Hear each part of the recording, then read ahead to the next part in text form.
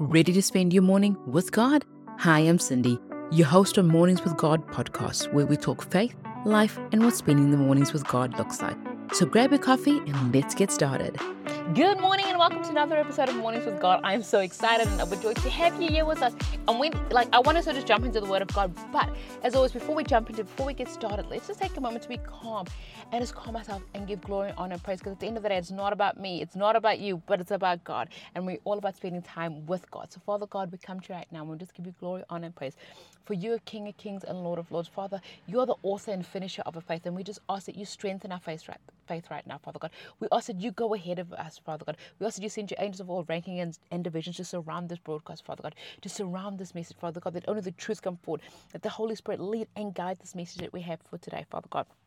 And I just ask that each person that is listening, Father God, that you just give them a fresh revelation, that they impart what they need to hear, Father God. So I just give you glory, honor, and praise in the name of your Son, Jesus Christ, Yeshua Mashiach. Amen and amen. And good morning.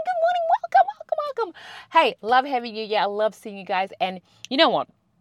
It's all fun and games. And I don't want us to just be serious I don't want us to be so serious also when it comes to spending time with God in the morning. I don't want you to be like, oh my gosh, it has to be this whole, I've got to do this, I've got to sit down, whatever. Because then you get into the whole form of like religiosity. Like, I don't know if that's a word, but it's a Cindy word. We're just making up right now, right? I don't want you to get to a stage where you're just like, oh my gosh, it is 6:30, I have to spend time with God.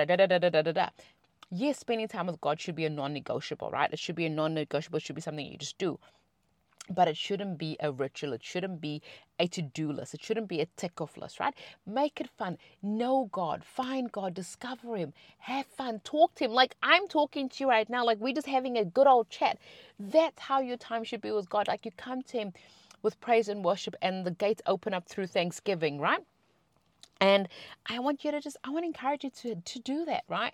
So I have a verse today, and the verse that I want to talk about was 1 Peter 1:25.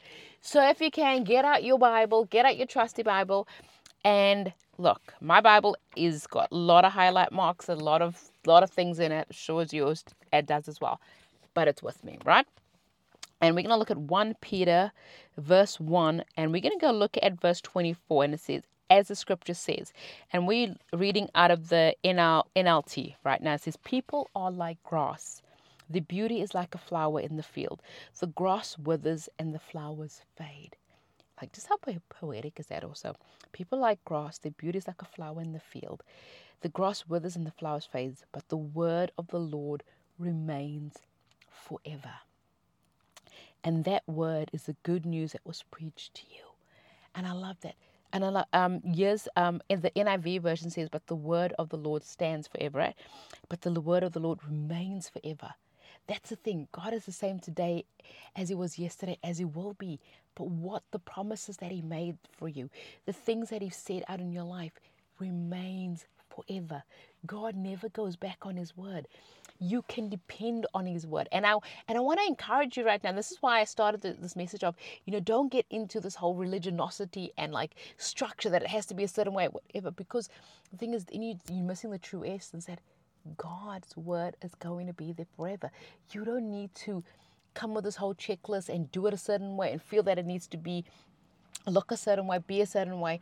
Do what works for you. Do what works for you in the season that you're in.